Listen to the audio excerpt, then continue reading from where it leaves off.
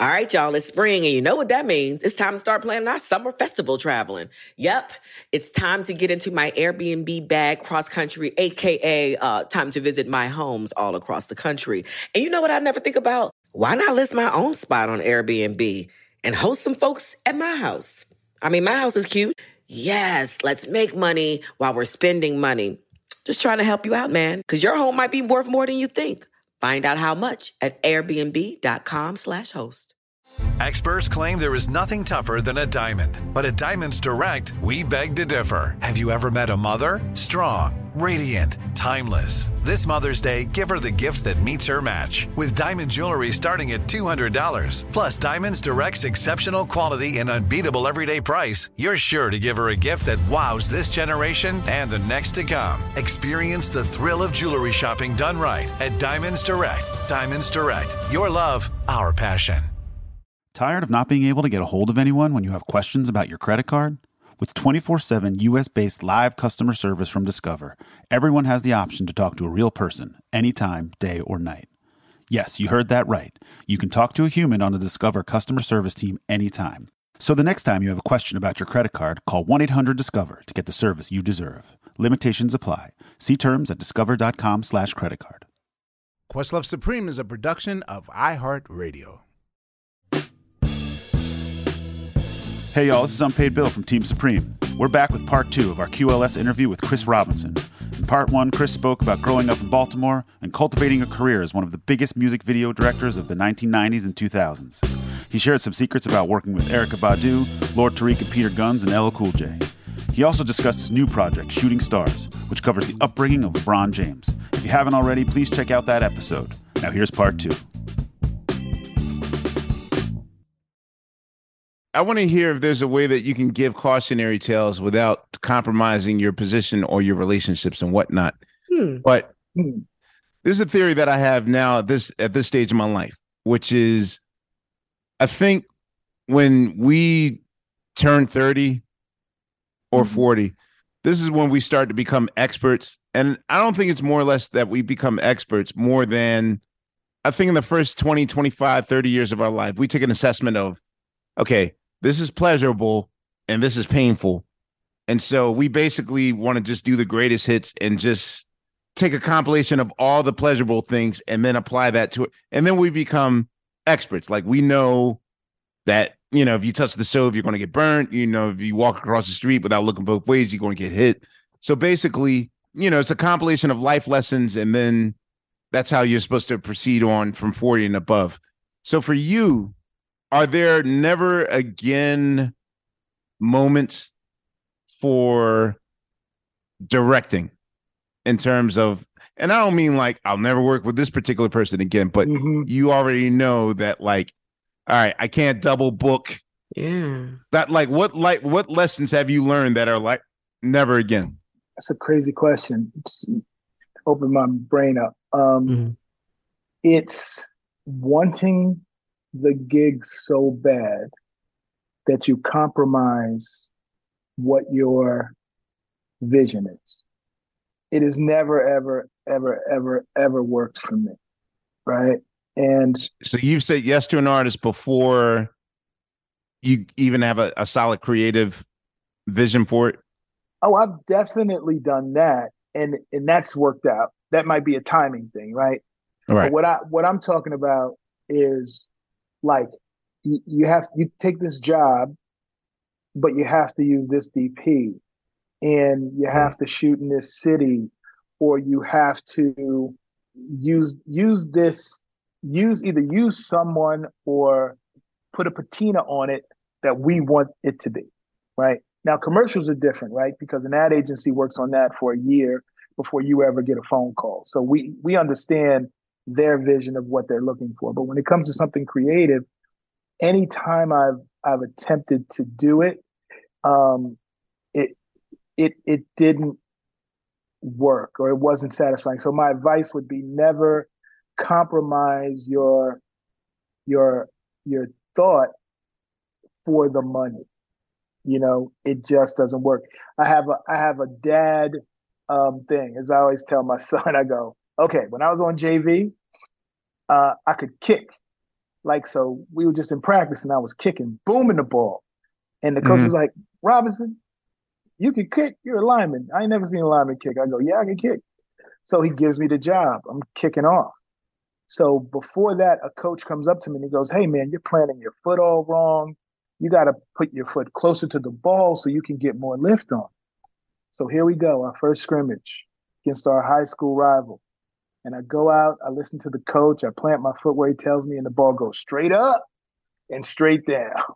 And I get fired. I'm no longer kicking the ball. And that to me is the metaphor of when I'm listening, I'm in my flow. I know how to do this. I know the people I want to use because it's a business and an art form where you collaborate. Yeah. But then somebody tells you not to do what you do. It's been working for you. Yeah. Working for you. And the reason you called me is because this is what I do. And I've done it a couple times, regretfully, because the opportunity was so big. And so when they come at you and they go, hey, man, this opportunity is big, you're going to do what we say, it's difficult to turn it down. You know, and if you have enough political acumen that you know how to twist it and turn it to still do what you want to do, cool. I really don't have that gift. You know what I mean? I'm true to whatever that thing is. So I would say never, ever do that. And I know it's a difficult thing, you know, because opportunities are what they are. But I think that for me is the biggest one. Are you the type of director, and I don't mean micromanage in that annoying way, like always over your shoulder looking, but for me, I feel like the editing is the most important part of your presentation. Like, because editing can be, I know for some would say, well, no, the story concept's the most important part. And some people would say, no, it's actually the look of it, like the art direction, the lighting. Some people could say the shot's the most important part. For me, I fall in love with the editing. I mean, a lot of, 9 times out of 10, I'm working with footage that already exists already. So it's not like I have to shoot all my content. But in terms of storytelling, do you allow your lighting person, your lensman, your editors, do you give them free reign to do what they do, or are you always over their shoulder from soup to nuts, like micromanaging what it is? Like, I do, in that I'm giving everyone the vision. I'm going, hey, this is how I see it. Before we ever get out there on the playing field and before we ever roll 1 second of zeros and ones, it's not film anymore. So I always like to meet. I like pre-pro. I like setting down. I like looking at references. And I include the editor in that, right? I'll send the treatment. If it was a video, I would send the treatment to the editor before we ever shot, And there were certain guys like Jeff Sellis, amazing dude. And he was like Scorsese's editor to me because I could give him, when we were shooting 2 videos a week back in the day, I had to have trust, to go, all right, here's this. I'm going to shoot this. When I get back, we'll talk. And Jeff, 90% of the time, he would hit it, So, but those kind of relationships are few and far between, right? So in videos, I work with like 4 or 5 different editors. When you were in the eye of the storm of video making, how many videos? Well, you said a week. How many videos a month would you book? Well, I know this. For 3 years in a row, I hit between 48 and 50 videos. Wait, say that again. One more time. For 3 years in a row. Right. I know this because that's when I had left Partisan, left HSI, and I had my own company. I did between 50 videos a year to 50, probably like the year I did the most videos were like 56. So that was doing like about a video a week. Yeah, and I had 3 rotating producers who only work with me. I had about 5 rotating editors, and my executive producer, Roseanne, which I told you earlier is wild. He really managed all that well. And it was, go ahead, Chris, get on a plane, go. And I would have to show up and do my job. And it was such a beautiful time that we were able to do it and still keep the integrity of the art, right? Because I was big on that too. No vacation, Christo, in 3 years. Man, let me tell you, I was upset if people wanted to take a vacation. I remember. Listen, you are the roots. I had this guy, Michael Lucero. I don't know if you guys know. I know this name. Yes. Yeah, Michael Lucero was amazing. He's passed. Rest in peace. Michael Lucero did 93 Till Infinity. Yes. Video. Yeah. Yes, he did Bustin' Dirty. And when I first had a company interested in me, which is where I met Roseanne, she was the executive producer of his company. It was called What You See Is What You Get. And they were in San Francisco. So I flew out from Baltimore to San Francisco, met them, and the whole nine. Well, he was such a good dude. He was kind of like one of these guys who climb mountains and, kind of that kind of dude, but an amazing director. As you can see in that video. Okay. Yeah. Learned a lot from him. Learned how to write treatments, but such a good man. But every year he would take us on vacation. And we would go into Mexico. He would take the company on vacation. And the first year I was there, I wasn't really, getting a lot of work. And I was pissed that they wanted to take a vacation. And he wanted to fly me and pay for my room. And I did not go. And I was like, who's taking a vacation? We need to work. So I was a little over-indexing, I would say, back then, because I wanted it so bad. And, there's great photos that Robin Frank, who was my rep, had sent to me recently, like of that trip that I missed. That you could have did. That right. I could have been at. I was sitting at home in Baltimore kvetching about, not working instead of going on vacation. Exactly. So can you walk me through the process? Because I'm learning now that in order to be creative, you should really dedicate, or at least for me, what works for me is a lot of silence, a lot of solace, a lot of silence. I used to be the type of person that sort of reveled in chaos. Right. But I realized like during the pandemic, then every idea came to me and suddenly inspiration came. So, okay. So in the eye of that storm. So, all right, let's go to 2005. Okay. Right. Like how long do you sit with, and I'm going back to videos because I feel like videos are harder than movies because you basically have 4 minutes to tell a story and really knock it out the park. So what is your process? How long do you sit with a song? Do you sit with a team of people and think of ideas? Do you look at the physical build of the person? Do you get to know them and see if they're athletic, if they know how to run, if they know how to drive a car, like what they're in? Walk me through the basic, like how long do you sit with a song before you suddenly see what it is? It for music videos, man, it's different. It depends on what the song truly inspired me, right? So a script will inspire you, but the song really would inspire me. For instance, when I heard, I received Noriega's song, what? Right. So Super Thug. I got Super Thug. I wrote that in 20 minutes because I had this idea about camels in the desert, and it'd been around for a long time in my head. It was rolling around in my head. So I wrote that, and it's funny because my rep was like, "This is the quickest treatment you've ever written. Are you sure you want me to turn this in?" And I was like, "Yeah, this is it," because I was a little notorious for sending in a treatment late because of exactly what you're describing of taking your time, living with it. So when I received You Don't Know My Name from Alicia. I remember sitting in the house. It's a good one. 8 hours just listening to it.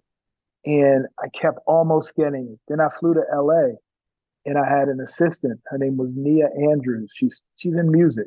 Like her dad was in, he wrote Aw Freak Out. Like he's part of that legacy. So we drove around LA for 8 hours. I remember we went to Malibu. We just were listening to this song on repeat.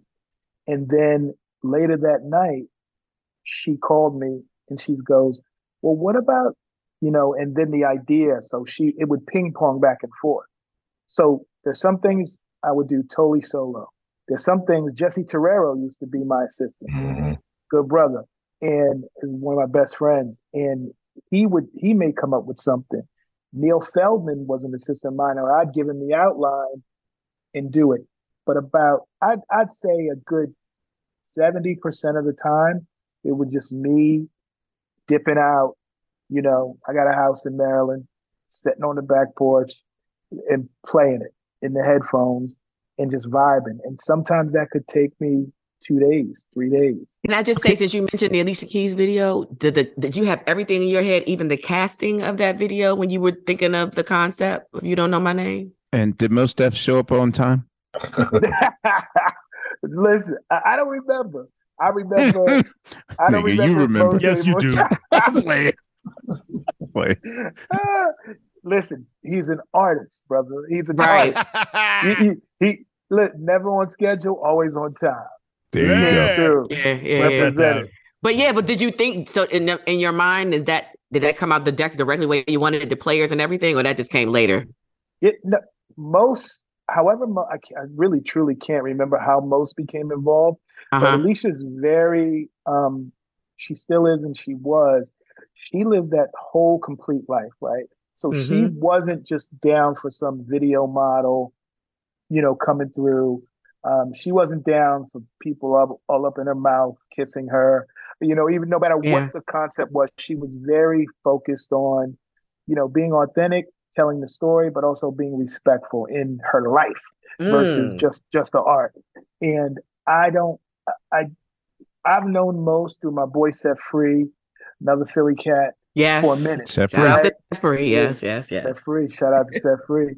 And I just truly can't remember, but when he came through, I was so happy because I loved the movies he'd been in and he was down. It was not a lot of money involved in it or anything like that. He just came through and represented. And, I still think that video, I should create a movie. I love Frankie and Johnny, Al Pacino, Michelle Pfeiffer. Right. I think it would be so dope to do that. And we shot at Pan Pan in Harlem. And Pan Pan's not there anymore, right? So that brother made the best. I miss Pan Pans. Yeah, Pan Pan was dope. Oh, wait. I miss it, man. So since you mentioned that, Chris, what's another video you feel that way about that you could have just continued on and it could have been a whole movie? There's a few. What, break you off? No, I'm playing. Hey, Chris did break you off too? It's too many videos. Chris did so many videos, I forgot he did my video.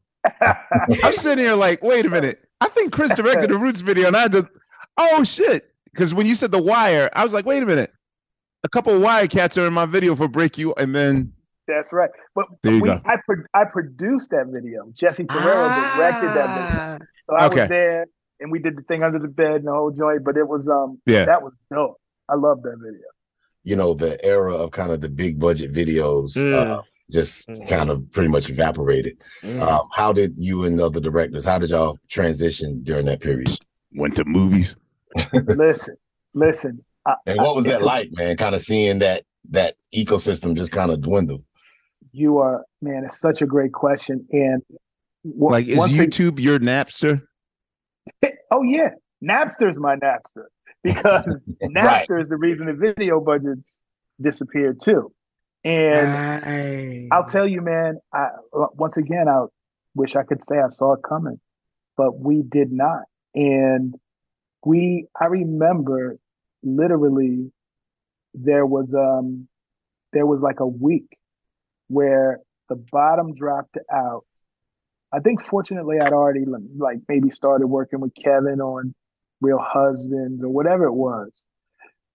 But my bread and butter, it was chopped at the knees. And it was very much like, I almost thinking it was a joke at first. Like, labels would call and go, yeah, we got X. And I'd be like, really? Now, okay, so what is it really? Because you know this artist and what they, the budget you telling me is what they need for their, writer, Right. like what this artist is. So I think, for me, it was just a very difficult switch, but I started to understand it.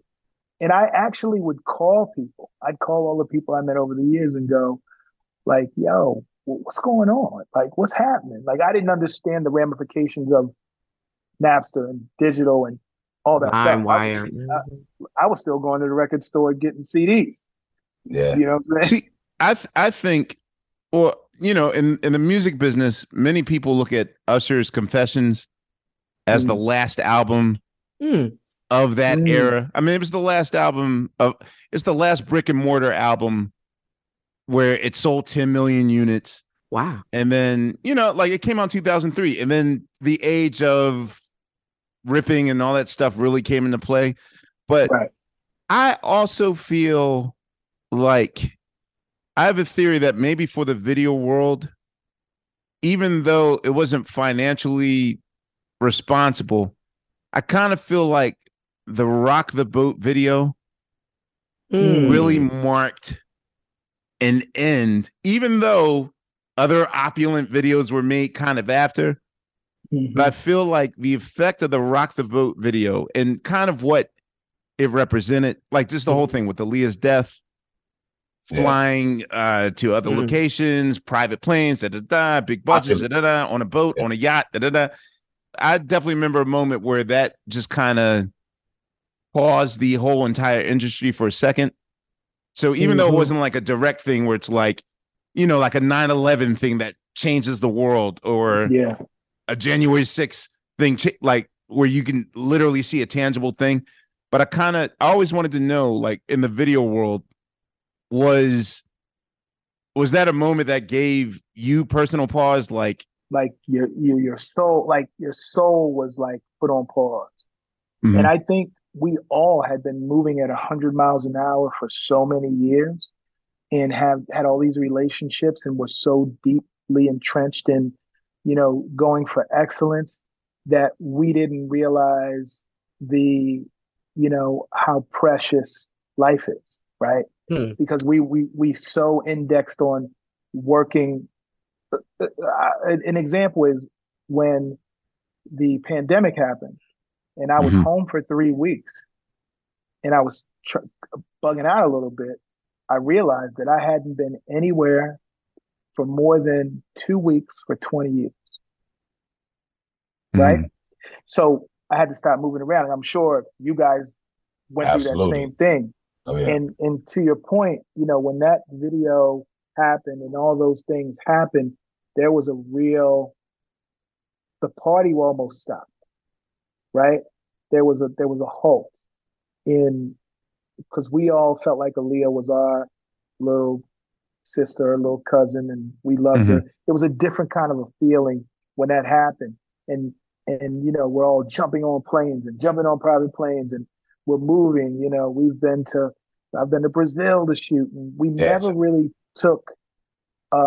we never thought about safety and what could happen. And I think, look, that's just something that happens in life. And I think it just was business as usual for us to achieve a great art form. I think we're hyped. I think that video is beautiful. And I think, of course, like, Hype himself as an artist wasn't only a music video director. He was like our North Star, and he was tight with these artists and had relationships with these artists in a way where, a Hype Williams video could change your life as a musical artist, right? And it just felt like all of our business, all of our craft took a moment to breathe in when that happened. So I agree with you, man. It was tragic and beautiful at the same time. Yo, what's up? This is Fontigolo from Team Supreme. Black representation in media is very important to me. I think it's important to have our stories told by people who look like us and who have shared in our common experiences. Some of my earliest influences were Donnie Simpson. I would also say Tom Joyner, Angela Stribling, Sherry Carter. They were just people who told our stories with a lot of class and dignity and were big inspirations to me. The next generation of influential Black voices can be found on NPR's new collection, Black Stories, Black Truths. Black Stories, Black Truths is a celebration of Blackness from NPR. Each of NPR's Black voices are as distinct, varied, and nuanced as the Black experience itself. In the Black Stories, Black Truths collection, you'll hear stories of joy, resilience, empowerment, and creating world-shifting things out of struggle. Every episode is a living account about what it means to be Black today, told from a unique Black perspective. From Bobby Shmurda to The Wire, Michelle Obama to reparations, there's no limit to the range of Black stories, Black truths. Black perspectives haven't always been centered in the telling of America's story. Now, they are the story. In NPR's Black Stories, Black Truths, you'll find a collection of some of NPR's best podcast episodes celebrating the Black experience. Hear a feed of episodes from across NPR's podcasts, The Center Black Voices. It's NPR Noir. Listen now to Black Stories, Black Truths from NPR, wherever you get podcasts. All right, y'all. You know what season it is. 'Tis the season for spring breaking and planning our summer travel. And if you're like me, you're already in your Airbnb app trying to find which spot is right for you. Now, listen, while I'm looking to spend all this money, what I'm not doing is thinking about making money with Airbnb. See, you got to change your mind state. Make the money while you're spending the money. How, you say, Laia, do I make the money? Well, you host at your house. And I know what you're thinking. I mean, my whole house? Well, no, you don't have to do your whole house. I mean, you could do a room or, do the whole house. So make some money while you're spending some money this summer. I'm trying to tell you, your home might be worth more than you think. Find out how much at airbnb.com/host. Welcome to 500 Greatest Songs, a podcast based on Rolling Stone's hugely popular, influential, and sometimes controversial list. I'm Brittany Spanos. And I'm Rob Sheffield. We're here to shed light on the greatest songs ever made and discover what makes them so great. Every week, we'll pick a new song from the list and talk about their placement on the revamped 2021 list. We'll also have guests join us, ranging from the artists themselves to the producers, or simply other writers like ourselves who voted on them. From classics like Fleetwood Mac's Dreams to the Ronettes' Be My Baby, and modern-day classics like The Killer's Mr. Brightside and Britney Spears' Baby One More Time. There's so many fascinating stories that have been forgotten, like Midnight Train to Georgia, starting with a phone call to Farrah Fawcett, or how the Yeah Yeah Yeahs inspired Kelly Clarkson's banger Since You've Been Gone and Beyoncé's Hold Up. Listen to Rolling Stone's 500 Greatest Songs on the iHeartRadio app, Apple Podcasts, or wherever you get your podcasts.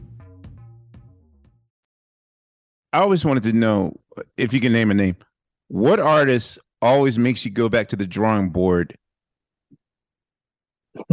and redoes? Like, for me, I will say that I was in a situation when I know never to give the song that I want to give Jill Scott or Erykah Badu as the first song. Like, I actually create, and sometimes Tariq, like, it's almost like I have to do a horse and pony show. Like, all right, here's the song, and it's not the song. And then I'll do a second song. All right, I tried hard. Here's the song. And then I'll do the song I really want to give you. All right, here's the song. They're like, yeah, this is the one. So is there an artist that always makes you go back to the drawing board to I don't like this treatment. I don't like this treatment. Or where you have to explain to them, like, in other words, okay, well, I guess with the Honey video, and you said Erykah, you didn't say she's micromanaging, but, I know. No, I am not saying she's micromanaging. She is an amazing artist. Yeah, we're going to recreate these classic album covers, which looks good on paper. But absolutely, what artist like makes you always go back to the drawing board because they just don't see it in the paragraph that you're explaining? But it's a good challenge. It's a good challenge. Yeah, no. Or an annoying challenge. I immediately know two artists. One is Busta Rhymes. I was going to say, that's a good challenge. That's a good challenge. Busta Rhymes is a visual.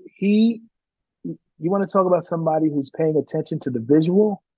I mean, and wants to call you at 2 a.m. because he's on that time as a musician in the studio. Yo, God, I don't understand. Exactly. I don't understand why you didn't pick the phone up at 2 a.m.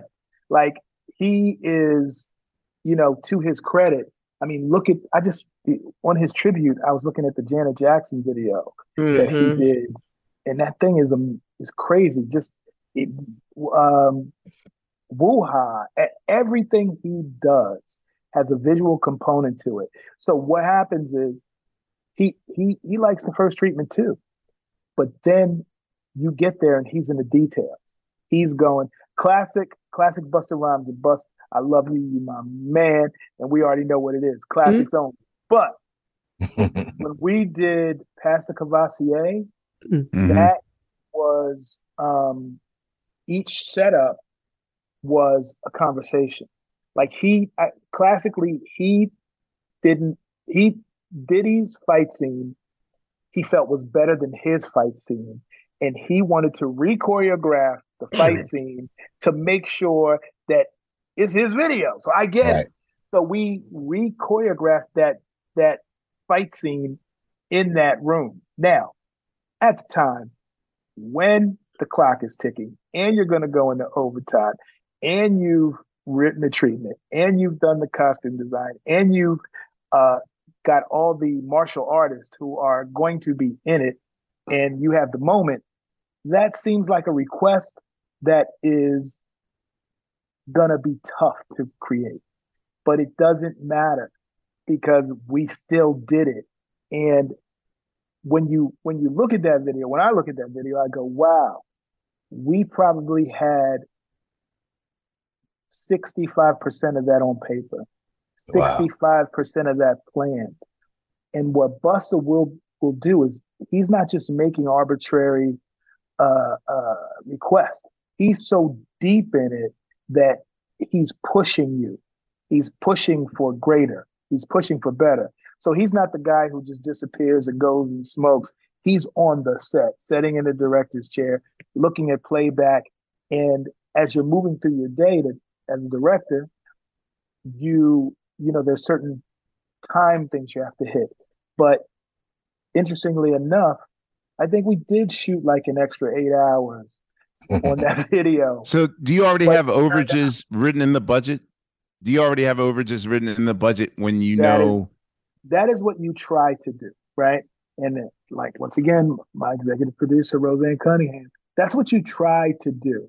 Mm-hmm. But the reality is you cannot predict some things. Now, the tough conversation that I've seen many times is when the producer goes over to the, music video rep and goes, okay, we're having this, it's this much time, or Chris wants a crane, the crane broke and we have to bring in another one, whatever that is, the record label has to sign off to say, okay, cost plus. If the crane costs you another $10,000, we'll pay for it. And usually that's where the power shifts, right? Because the power shifts because we already have a contract. Right. So no matter what happens, I need to do what's on this treatment to fulfill the contract to get paid. Like, that's just a reality of the business that is really the only way that you can do it, right? Yeah. You have to make sure that it's done. But there's extenuating circumstances that I've seen over the years. But if the artist and the label are like down with you, right? You can change things a little bit to accomplish the same goal. But I think Busta is he understands it early. He understands, like, okay, even if this treatment is we've got to move quickly, so this treatment is a blueprint, we're going to get it where it needs to be once we get there. You know what I'm saying? Okay. I vow to never do this on this podcast, but since you're here, I got to know the politics of video Johns. Come on now. Got agencies now. There's entire careers and Instagram accounts that have made legends out of the right 7 seconds in a video. Is that still a thing? Yes. Is that still a thing? No, y'all think that feels like an I error. don't think videos are. I don't know. Yeah. Ain't no more Esther Baxter. You know, I'm thinking of like, right. So, but the thing is that by this era, you know, even video models have just as much leverage as the artists themselves.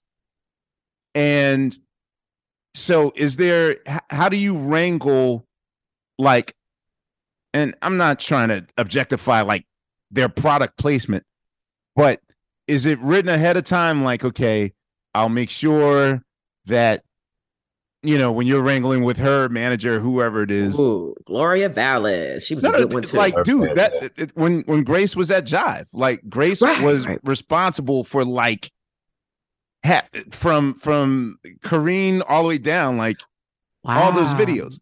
So, but she told me that she was there to not only wrangle, but also to protect them. You know what I mean? And so, but I didn't realize that there's like negotiations where this particular artist has a certain cachet and she wants to be featured and da da da da da. Oh, a feature girl versus a. Is that just decided, or is it random, or is it already pre-planned at the gate? Like, okay, we'll make sure that you're the featured, and we're not going to feature your rival that you might have beef with in said video, or is it just like up to the artist who gets in or not? No, listen. In my experience, it's always been. This is going to be a boring answer. It's always been like casting on a feature film. Now, you would think like, oh, that's kind of random. You know, or you look at it and you go, that must be random. Where'd they get all those girls from? A club? No. The answer is there's a casting director, Ulysses Terrero, Jesse's brother, is one of the best that ever did it. Wow. Okay. And you know, in that point, there was an era where those young ladies that were, you know, video vixens or whatever you want to call them, it was a portal, right? So now you decide, you know, like there's very memorable moments of different video vixens in videos, right? So, but then it's literally a portal. Like think about every actress who does shout outs to Melissa commercials. Shout outs to Melissa Ford. I mean, you want to talk about the Hype Williams of video vixens? Like she was dope. You know, that Jadakiss video, Knock Yourself Out. Like she's amazing. But let's talk about her. The portal. Now she is in another part of the business. Now she does podcasts. Now she was, you know, part of that era with the magazine with Daytwan Thomas and creating King. Shout out to Daytwan. King. You know what I mean? And then let's talk about Lauren London. The first thing she did was she was Paul Hunter's assistant, number one. She was in Drop It Like It's Hot, which is a music video. She was in Pharrell's video. Frontin'. And my assistant at the time, brother named Carl Reed, they were friends. And he goes, Chris, you should audition Lauren for ATL.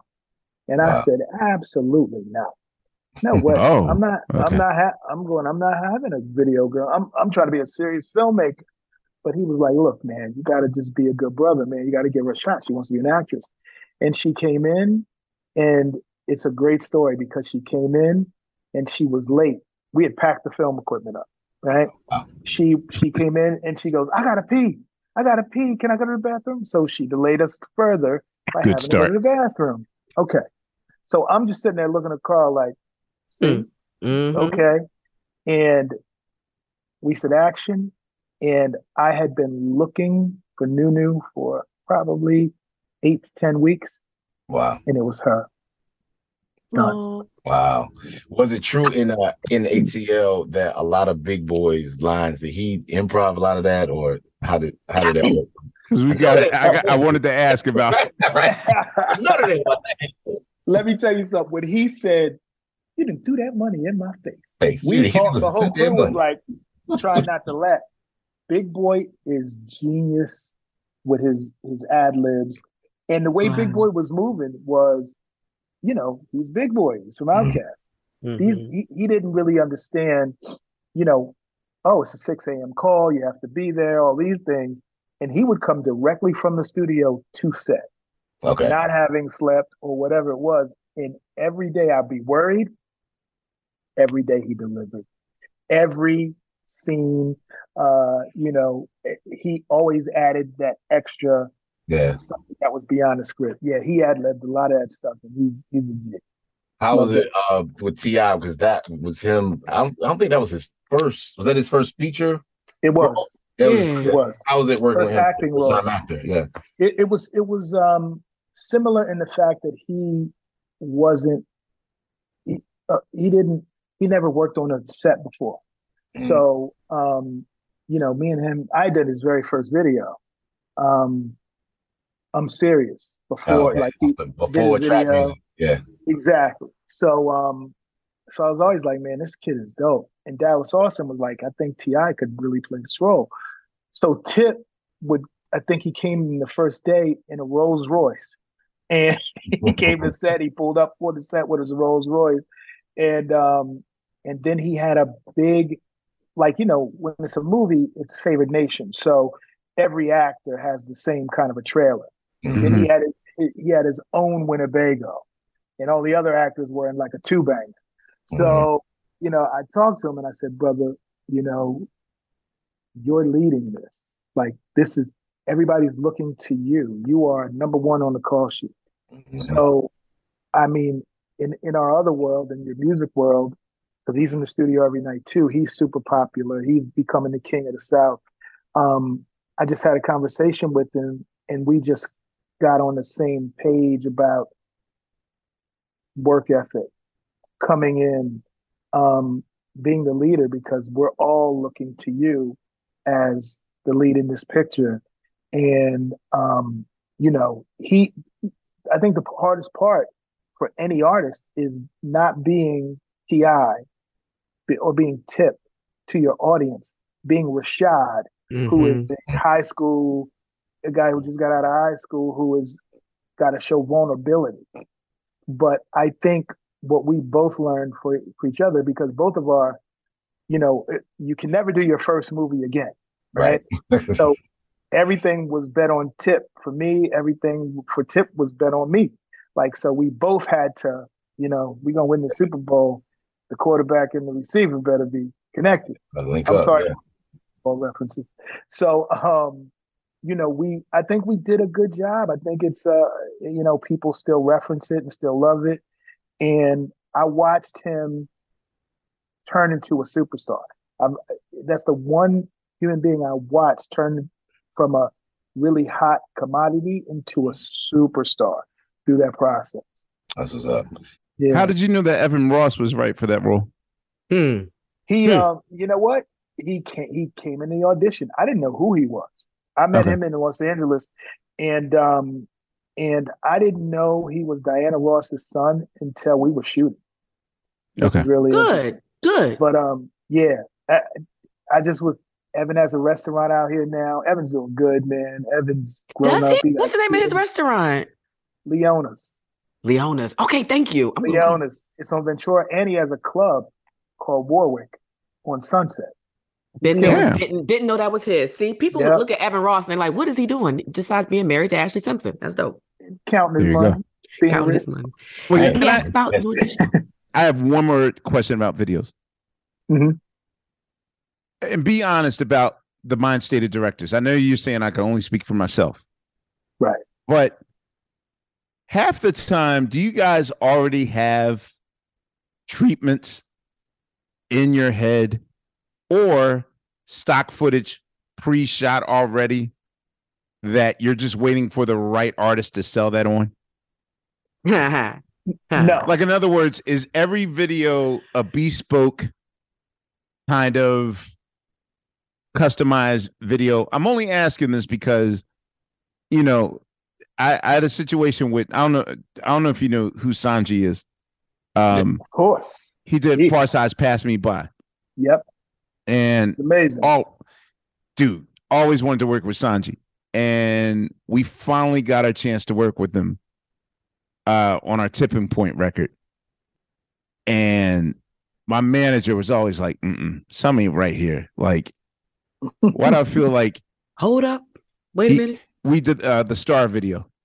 Oh, I was wondering which one. Okay. And Rich is like, why do I feel like he shot this video already and just basically sold us a bit? Because the thing was, we weren't there for it. When you talked about shooting your B shots without the artist first, I was like, wait a minute. That might be a Sanji trick. On which it's my manager, Rich Nichols, rest in peace. It's his assessment that we got and basically like he had already shot the video already and sold it to us. And he just shot our shots like at the end for a day or whatever. But like, do you do stock shooting of stuff, like neighborhood shots or just random things that doesn't have a home yet? Is that a thing? No, I listen. In my experience, no, I'm just kidding. I don't. You got to go watch this video again, Chris. I think they might have got. Amir might be right. Look, I think everything is bespoke for every director. One reason is, the label owns everything. So when we would finish a video, you would see 2,000 feet of it, but we'd send the whole 20,000 feet of film to the label. So I don't know if and that's when we were shooting film, but the label owns everything, period, point blank. But I mean, like, right. Okay. Back in the day, like all my reels go to the label, but now if I turn in a record, I'm just turning that record. They're not getting the demos and the stuff that didn't make the record. Right. They're supposed to. I always, here's what's funny. I always talk to my producer and I say, what we should do? And it's exactly what you said. I said, when we shoot a video, why don't we have this concept? Because let's say this. For every video you shoot, you wrote there's 5 videos I didn't get, right? I'm battling Hype, Benny. We're all battling each other. So for every video I did, there were 5 concepts that are sitting on my shelf. I always thought it would be a genius idea to shoot all the components of a video and then put the artist in it.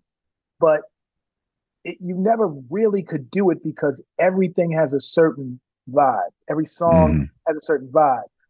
Like I said, I thought that would be a great idea, and maybe artists would like it, where you could go, hey, here's a video and here's how we would insert you in it. I always wondered that. Never had the opportunity to do it, but you should watch this video. Watch Star, because I hate Roots videos. I just rewatched it. I was like, wait. Really? Shut up, like. All right, y'all. You know what season it is. 'Tis the season for spring breaking and planning our summer travel. And if you're like me, you're already in your Airbnb app trying to find which spot is right for you. Now, listen, while I'm looking to spend all this money, what I'm not doing is thinking about making money with Airbnb. See, you got to change your mind state. Make the money while you're spending the money. How, you say, Laia, do I make the money? Well, you host at your house. And I know what you're thinking. I mean, my whole house? Well, no, you don't have to do your whole house. I mean, you could do a room or, do the whole house. So make some money while you're spending some money this summer. I'm trying to tell you, your home might be worth more than you think. Find out how much at airbnb.com/host. Welcome to 500 Greatest Songs, a podcast based on Rolling Stone's hugely popular, influential, and sometimes controversial list. I'm Brittany Spanos. And I'm Rob Sheffield. We're here to shed light on the greatest songs ever made and discover what makes them so great. Every week, we'll pick a new song from the list and talk about their placement on the revamped 2021 list. We'll also have guests join us, ranging from the artists themselves to the producers, or simply other writers like ourselves who voted on them. From classics like Fleetwood Mac's Dreams to the Ronettes' Be My Baby, and modern-day classics like The Killer's Mr. Brightside and Britney Spears' Baby One More Time. There's so many fascinating stories that have been forgotten, like Midnight Train to Georgia starting with a phone call to Farrah Fawcett, or how the Yeah Yeah Yeahs inspired Kelly Clarkson's banger Since You've Been Gone and Beyoncé's Hold Up. Listen to Rolling Stone's 500 Greatest Songs on the iHeartRadio app, Apple Podcasts, or wherever you get your podcasts. Hey, my name's Jay Shetty, and I'm the host of On Purpose. I just had a great conversation with Michael B. Jordan, and you can listen to it right now. Michael is known for his performances in both film and television. His breakout role was in Fruitvale Station, playing Oscar Grant, which earned him widespread praise and numerous award nominations. His portrayal of Killmonger in Marvel's Black Panther, one of my favorites, further solidified his status as one of Hollywood's leading actors, earning him widespread acclaim for his complex and compelling performance. In our conversation, Michael really opens up. You're going to love listening to it, and I can't wait for you to check it out. The closest to getting what you want is always the hardest. It's always the feeling when you're getting ready to, people give up right before they get what they've always wanted to get. People quit. Listen to On Purpose with Jay Shetty on the iHeartRadio app, Apple Podcast, or wherever you get your podcasts. Anyway, let's talk New Edition, please, so we can wrap up. I just wanted to know about New Edition as a director. From your vision, first of all, what were you have to have these things in place for you to direct this project. You have to have power over this. Like, did you have any of those moments? Wait, can I add something to your question? Yeah. Before, please. All right. You remember how the guy who did the Bel Air thing, like actually pitched? Yeah. Hey, why don't we do a dramatic? And he did like a sizzle reel or a fake trailer. Mm-hmm. Yes. There was once a fake trailer for the New Edition biopic that was like roaming on you in the early days of YouTube, like back in 2006. Yeah. Did you have anything to do with that? I did not. Do you know what I'm talking about? Absolutely. Okay. And I met the brother. All right. Okay. I met the brother. And let me tell you what else. He showed up on set with Maurice Starr. Oh, wow. Wow. He came. So look, God bless him.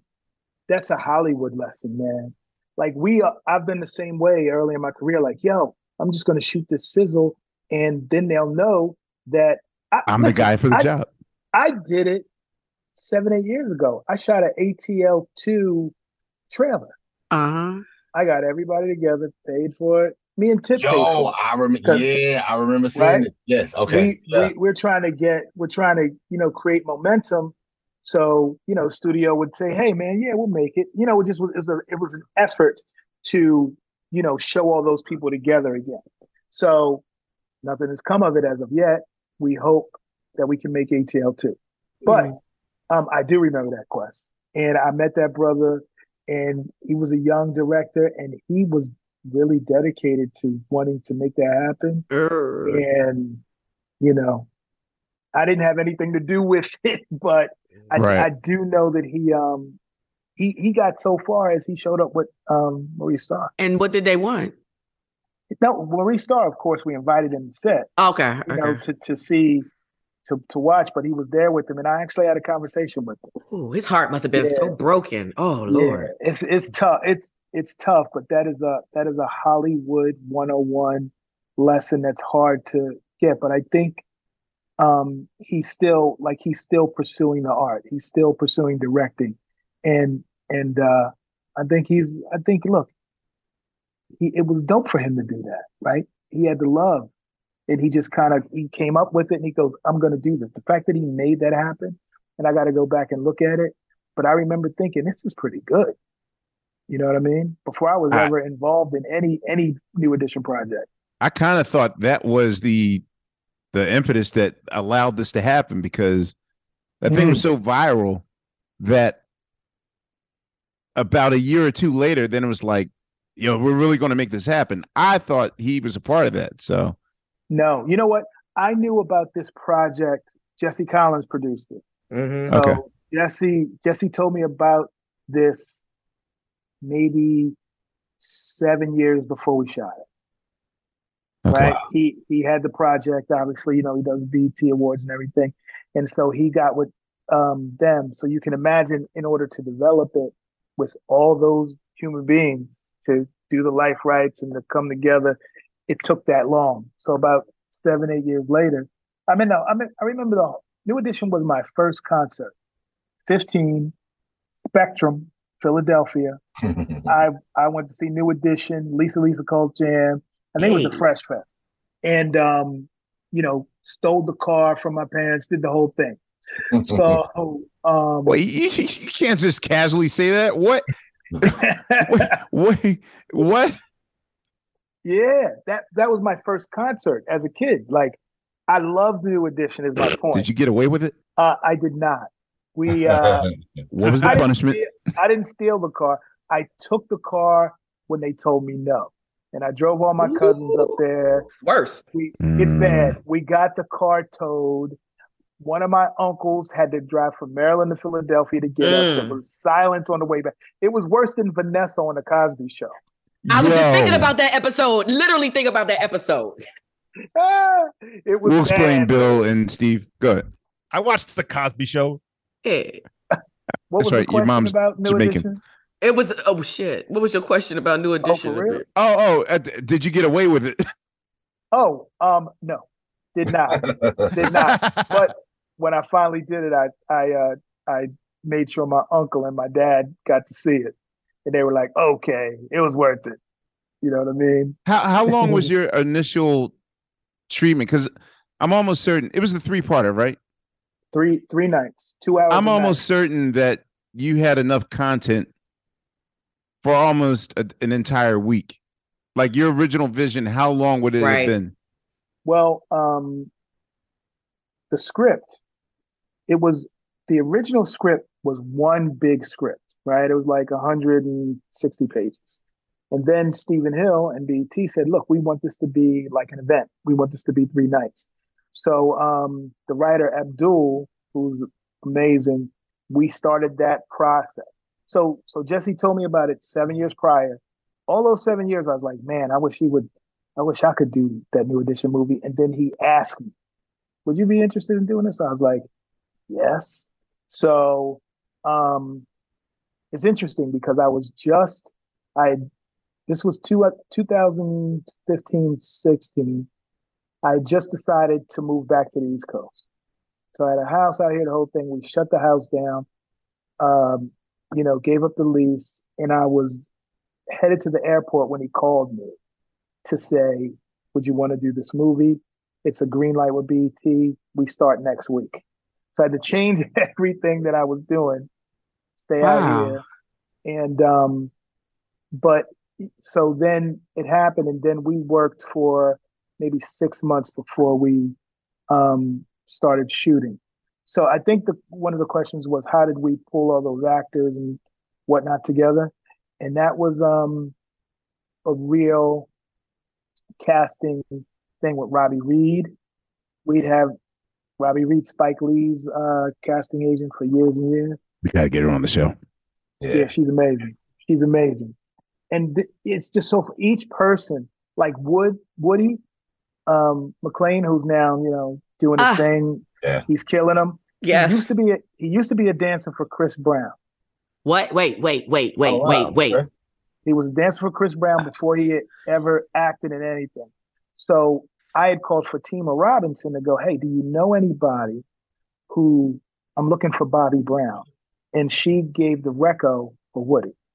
Then we saw Woody, and Wood was really like, he was a dancer, so he wasn't used to acting. He was rather shy, but he could dance his ass off. He could do all the Bobby Brown stuff.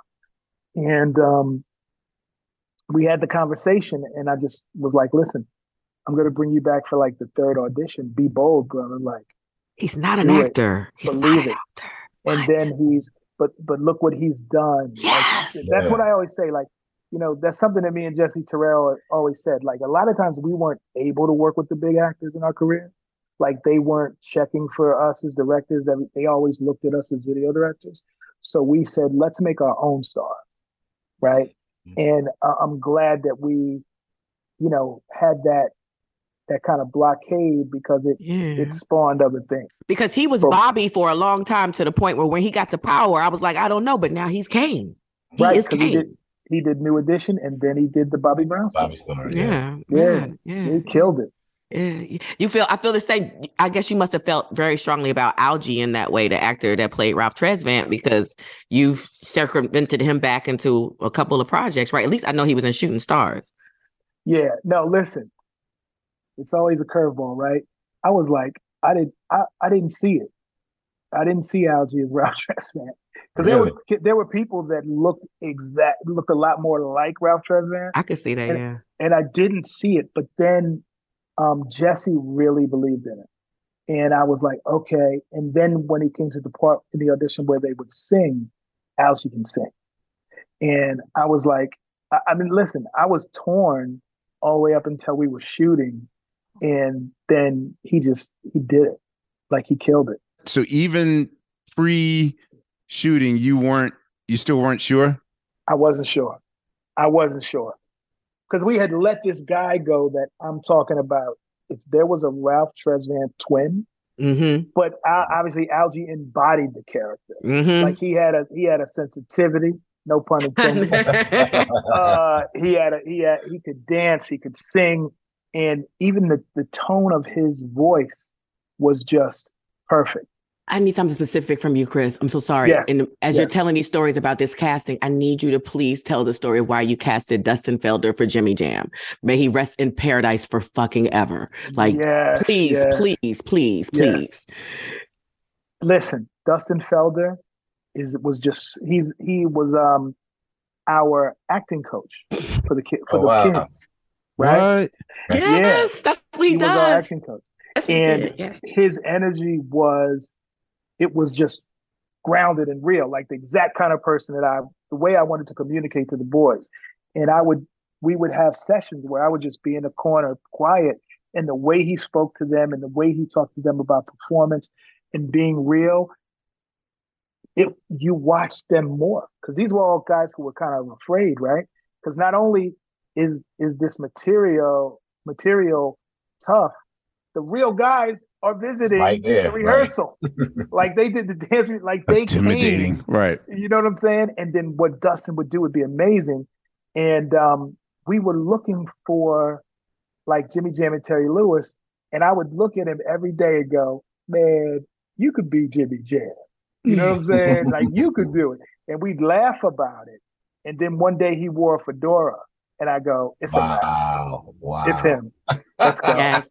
Justin, and all the boys were like campaigning for him too. Like all the guys who were played New Edition, they were campaigning for him too. And it was a natural fit, man. He's really coached some amazing Black actors out of LA. Like there's a generation of Black actors that have a lot to give to him. So, and he's from Philly, and he's a Philly man. He's a Philly guy. Oh, I didn't even know that. That's what's up. Good brother. I heard a rumor that you were you one of the initial actors that I guess for a long time, both Will Smith and Kevin Hart were going to do Uptown Saturday Night. Did I not hear your name tossed in there as a director? I'm glad you're telling me, because I heard about that project too. I think Will Packer was involved in it, and that's one of my favorite movies of all time. Wow. Favorite movies of all time. And it a few years ago, it was going around Hollywood that was happening. I haven't seen the script yet, but man. Yeah. I could have sworn I heard your name mentioned in it. Thank you. Good. Because you might be in some rooms I'm not in. That's a good thing. I love that. Lord. Yeah. Speaking of scripts, Chris, with the writer's strike that's going on now, how with you as a director, how does that affect you, one, and two, how do you think it affects the future of filmmaking as a whole? Where do you think the game is right now, and where do you think it's headed? I think we're having a Napster moment, and I think it's completely, people can't imagine what that the industry would change, right? But writer strike, for instance, right? I still get, ATL was 18 years ago. I still receive residuals from that, right? Because the business model was, okay, we saw it in the movies, now we see it on TV, now we see it in the airplane, now we see it in Africa. That's the way TV has always worked. Now it's streaming. So streaming for us too, for Directors Guild, for everybody is, well, no streamer wants it to ever go anywhere else. It's a subscription model. Yeah. This is only available here. So I think what we're looking at is going, wow, like the business changed. What is it? How do you figure it out? It's the Wild Wild West to a degree. And I think there are some streamers who got it figured out, at least the best that it can be, but it will never be what it was. And I think just like with videos, it took a long time to go, maybe I should stop making horseshoes because they're driving cars around and there needs to be tires, right? It's a long way to look at it, the way content is valued. So what is that? That's just what I'm telling you is just a realization I had recently.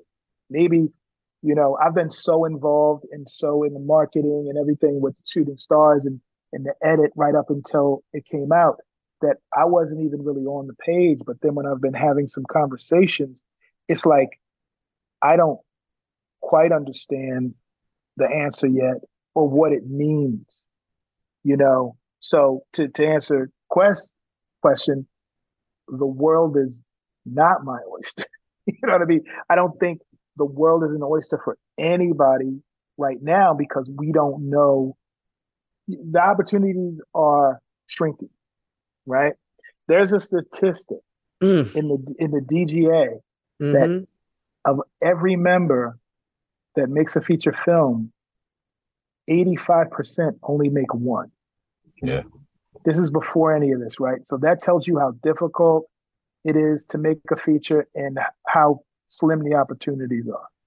85% of the union makes one feature film and not another one. It's the same. So, it's almost the same on the SAG side as well. Like on our side, it's like you have your Tom Cruises or whatever, but then the other 90% is, people struggling to get commercials or whatever, That's why I be saying, Amir, you got to keep your ear to the street, because if you keep it in the bubble, you're going to think it's sweet. But nah, it's people are out in LA, shit is changing and you feel it.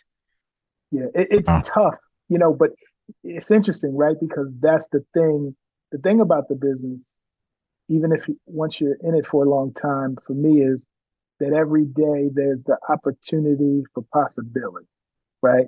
And that can keep your motivation flowing. It can keep you wake up every morning, there's a possibility of writing that script or moving forward. But I think that what we have to look at are great examples of the business aspect of it. When we look at Amir and how he does things, how we look at Tyler Perry and he does things, Lee Daniels, these guys who have Kenya Barris, these guys who have taken their talent, understood how it works in business and how to play the game.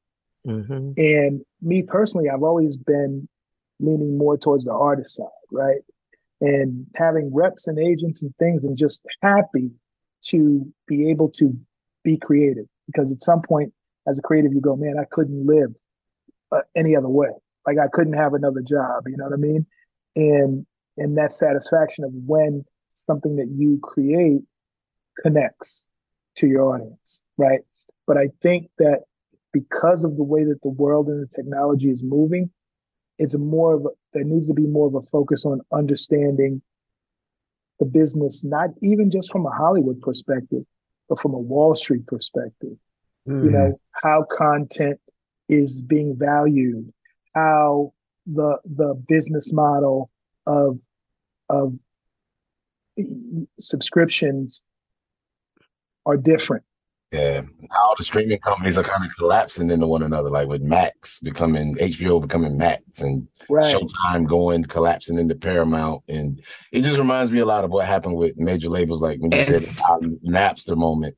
It reminds me of the same thing that happened with labels 20 years ago. Well, sir, thank you. This is long overdue. The next time we're in Atlanta together, I'll treat you to Follies. Let's go. He's in LA. He's in LA. I said next time we're in Atlanta. I'll hop on a plane though. No problem. Okay.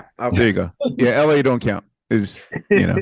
Nah, man. I just wanted to say, Chris, I really just appreciate your work, man, and I love the way just to watch how a lot of other directors I follow. My guy Seath Man, who I'm sure you know, Seath. Seath. Seath. Yeah, the YC, Anthony Hemingway. Anthony Hemingway. Yeah, just a lot of y'all brothers, man. I'm just really proud to see y'all transition and just keep working, man. I just love what y'all do. So respect. Thank you, brother. Thank you, man. Respect. Absolutely. That's what's up. On behalf of Sugar Steve and Unpaid Bill and Fontigolo and Lightyear and the great Chris Robinson. Man. I love your work. I love your songs that you do with your brother Rich and all the Vicks Formula 44. All right. That's dope. That was for Dustin. I just wanted to show it on the YouTube. There we go. That's right. We are on YouTube now. Damn. Dope. Congratulations. Yes. I still don't know how that works for us. We're still on our soft launch. Anyway, this is great Chris Robinson, and we'll see you on the next go round, y'all. Peace. My brother. Peace. Thank y'all.